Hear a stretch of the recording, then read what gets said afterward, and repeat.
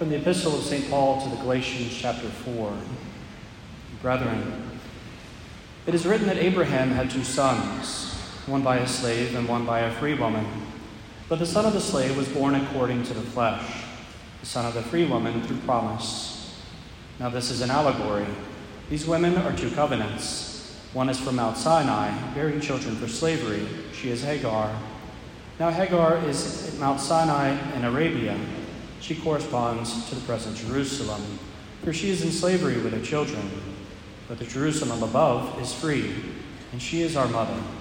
For it is written, Rejoice, O barren one that does not bear.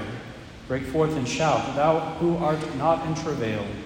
For the desolate hath more children than she hath a husband. Now we, brethren, like Isaac, are children of promise. But as at this time he who was born according to the flesh persecuted him who was born according to the Spirit, so it is now. But what does the Scripture say? Cast out the slave and her son, for the son of the slave should not inherit with the son of the free woman. So, brethren, we are not children of the slave, but of the free woman.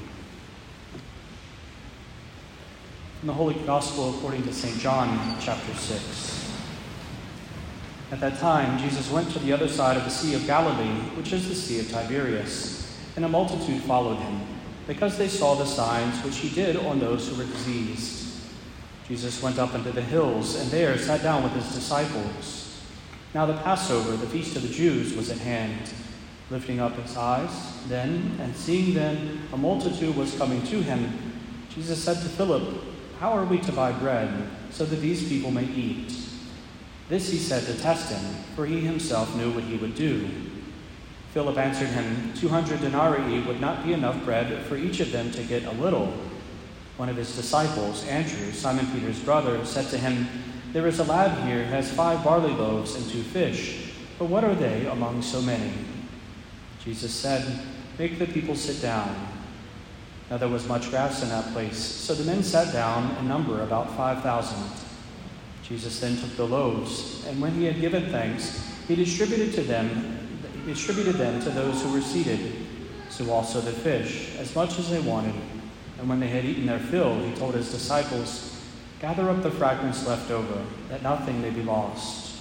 So they gathered them up and filled 12 baskets with fragments from the 5 barley loaves, left by those who had eaten. When the people saw the sign which he had done, they said, This is indeed the prophet who is to come into the world. Perceiving then that they were about to come and take him by force to make him king, Jesus withdrew again to the hills by himself. Praise to you, O Christ. Please be seated.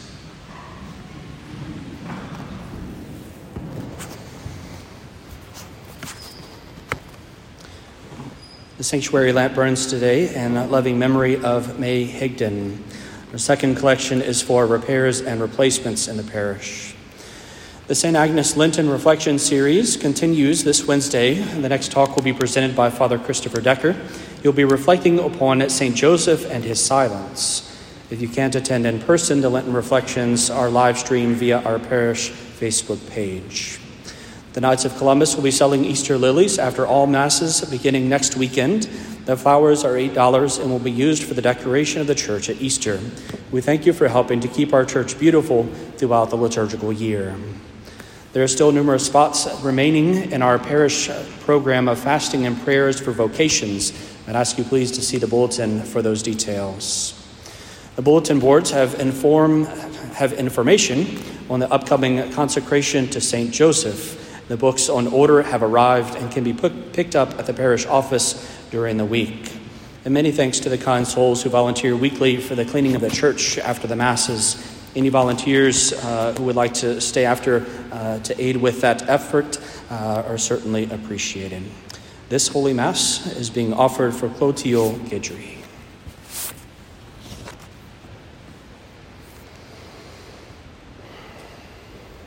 Rejoice, O Jerusalem, and come together all you who love her. Rejoice with joy, you that have been in sorrow, that you may exult and be filled from the breasts of your consolation. The Psalms speak in reference to this reality of Jerusalem, often viewed as a mother. Jerusalem, who would nurse her children with wisdom and knowledge, with piety. And indeed, we too have a mother who comes to nurse us in the Spirit, our mother, the Church. She comes to fill our souls with the grace of God, and today in a particular way, to fill us with holy joy. Laetare Jerusalem, rejoice, O Jerusalem. A call for us to lift up our hearts in the Lord, to rejoice, to exult, to be filled with joy. Numerous times in one single verse, we are invited to have our hearts lifted up to God. It's a reality that Mother Church gives to us on this day after several weeks of having been in the Lenten season. We come to the halfway point of sorts. Laetare Sunday, as it's traditionally known by the entrance antiphon, the introit. It's on this day that we don the rose-colored vestments, one of only 2 days in the liturgical year that we can break out the pink. It's if you want to call it pink, it's okay. It's fine. There's not great debate. So it's one of the 2 days where we can break out the joyful celebratory color. Still penitential. We're not quite towards the white, right? We break out the rose. The time when we recognize that our joy is present, that our penance has a purpose, that there is something more at work here. It's on this Sunday, is the one Sunday during the course of the season of Lent, the Annunciation and St. Joseph's Feast being typical exceptions, where we can actually have a bit more of the organ at Holy Mass, where we can make use of the instruments of the Church. Again, these little things that Mother Church offers to us to be able for us to enter more deeply into the joy of this occasion. And indeed, it is a time for great joy. Next week, we will begin Passion Tide. The reflections and the preparations of our heart for the cross of Christ, coming in all its fullness in the proclamation on Palm Sunday. We come today, though, with joy. Mother Church inviting us to lift up our hearts and basically to gather our strength for the final push. The finish line is coming. Get ready. Lift up your hearts. Don't be sad and downcast. Be prepared. There is great joy to come. On this weekend, it's interesting that we have a reading from John chapter 6. John chapter 6, of course, being the reading of the section of St. John's Gospel where we have the feeding of the 5,000, which is simply kind of traditionally understood as a prelude to what Christ is going to do. Here today we see that our blessed Lord comes and he has the people lie down in the green grass. A veiled reference, not a thinly veiled reference, to Psalm 23. The Good Shepherd who comes to feed us, to nourish our souls. Our blessed Lord looks up and he takes the bread. He blesses it. It's then broken and distributed through the hands of his apostles to the 5,000, and all are filled. One of the other miracles is that the only person of 5,000 men that showed up was a little boy who had five loaves and 2 fish. Not a single adult came prepared. It was the kid. And he had more than enough for himself. He was going to do just fine. But we have this reading placed here for us as a preparation of our own hearts. John chapter 6, this feeding of the 5,000, of course, then turns into our Lord speaking explicitly about the Eucharist. That he is to be of himself bread from heaven. That he is to give us truly to eat his flesh, truly to drink his blood. And if we have these things, we have life. And if we do not have these things, we do not. Mother Church intentionally calling to mind those realities, much like our blessed Lord who on the cross said, my God, why have you forsaken me?" and left all the rest of the psalm for people to understand. Mother Church much does the same. Here today she gives us the first part of John 6 and understands that we know the rest of the story. We know that our Lord speaks explicitly of the Eucharist. And Mother Church, like a loving mother, inviting us to prepare our hearts for such. To know that in just a few weeks, Holy Thursday will be upon us, the feast of the institution in the Most Holy Eucharist, an occasion of great joy for the Church, a time of adoration of the Blessed Sacrament, to come to adore, to worship, to bow down before Christ himself, present in this mysterious bread that comes from heaven. And not only this, but to call to mind our invitation to prepare our hearts, if we are not already there, to make our Easter duty. Easter duty being, of course, the reception of Holy Communion. The Mother Church requires of us, as one of her precepts, that indeed we are to receive Holy Communion at least once a year. Not a thing that we have to necessarily encourage people too much today, but in times past it was a rare occurrence that you would receive communion so frequently. But indeed for us to recognize that this was an invitation that the Easter season is coming. Prepare your hearts for the Eucharist. Prepare your hearts for Christ.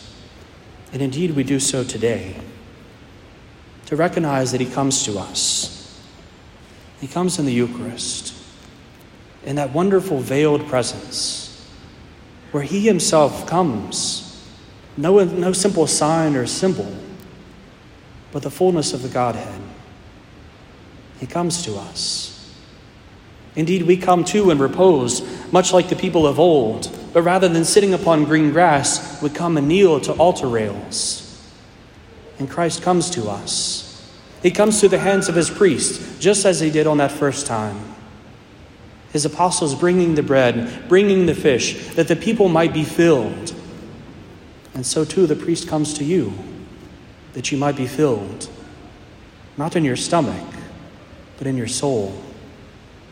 That the fullness of grace would flood your soul, to strengthen you, to strengthen your resolve to persevere in your Lenten penances and practices that you've decided to take up for love of Christ, to strengthen you to persevere in those things for these last weeks, to strengthen your heart to pick up the cross, to embrace the cross, to pick it up with joy, not with resentment, not with reluctance, not with a mere resignation of acceptance, but with joy, holy joy, because we know that the cross leads to the resurrection and to glory. Our Lord comes to fill us, to strengthen us in these last days. And as such, we rejoice. We are filled with joy. We exult. We come here and allow Christ to continue his saving work. The secret of the Mass today speaks about this reality of the profit of the offerings for our soul. In translation, look favorably upon these present sacrifices, we beseech thee, O Lord, that they may profit us unto both devotion and salvation. The Eucharist increases within us love of Christ, devotion, and ultimately to the fullness of the love of Christ poured upon us in the salvation of our soul. This is one of the reasons that in the time of Holy Communion, at the Novus Ordo, when the person receives communion, the response is Amen. But in the extraordinary form, the priest says Amen. Because what the priest is praying is not simply a profession of faith in the Eucharist. When a person comes forward in the ordinary form of the Mass, you say the body of Christ and you say Amen. It's sort of profession of belief in the Eucharist, a sort of understanding, a wholehearted commitment to receive Christ into oneself. In the extraordinary form, a person simply opens to receive our blessed Lord on the lips, on the tongue. And the priest prays. He prays, may the body of Christ preserve your soul unto everlasting life. Amen. What we receive is not simply just a union with Christ. It is unto our devotion for love of Christ. It is unto our salvation.